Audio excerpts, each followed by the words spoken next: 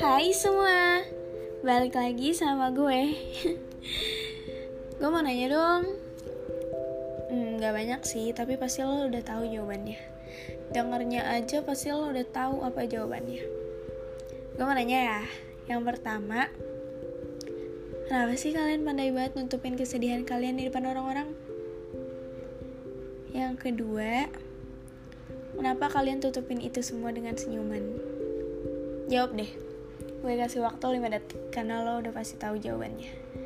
1, 2, 3, 4, 5. Pasti jawabannya gak jauh dari karena kalian gak mau orang di sekitar kalian tahu kalian lemah. Karena kalian gak mau orang lain ikut sedih. Benar kan? Dari situ gue bisa tahu kalau kalian memilih diri kalian yang sedih daripada orang lain yang sedih.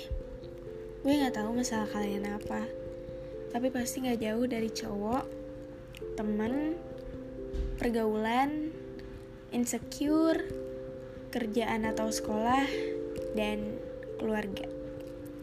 Gue tahu lo susah buat cerita tentang masalah lo, karena takut ngerasa masalah lo ini aib. Kalaupun lo berani cerita, pasti masalah yang paling bikin lo nangis gak lo ceritain. Menurut gue sih. Atau bisa aja lo cerita semua yang benar-benar detail ke temen deket lo, karena pasti lo percaya banget sama dia. Benar kan? Tapi lo mikir gak sih? Tapi pasti lo mikir sih, dia bosen gak ya dengerin cerita gue? Pasti lo mikir kayak gitu. Karena temen lo juga manusia kan. Terus kalau ada masalah lagi, lo gak mau cerita karena lo takut dia capek dengerin lo, ya kan? Atau mungkin lo pikirnya dia punya masalah juga. Kalau lo kayak gitu, renungin ya, sahabat lo pasti ada masalah juga. Tapi pasti sahabat lo selalu ada buat lo kalau lo lagi ada masalah. Sahabat lo gak akan bosen dengerin lo. Kalau sahabat lo bosen dengerin lo, bukan sahabat namanya.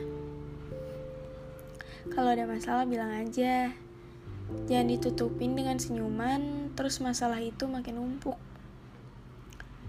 Tapi lo nya juga jangan gak tahu diri. Udah dibantuin, terus sahabat lo mau cerita, lo nya gak ada. Jangan kayak gitu ya. Yuk semangat.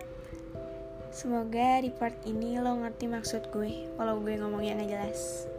So, thank you.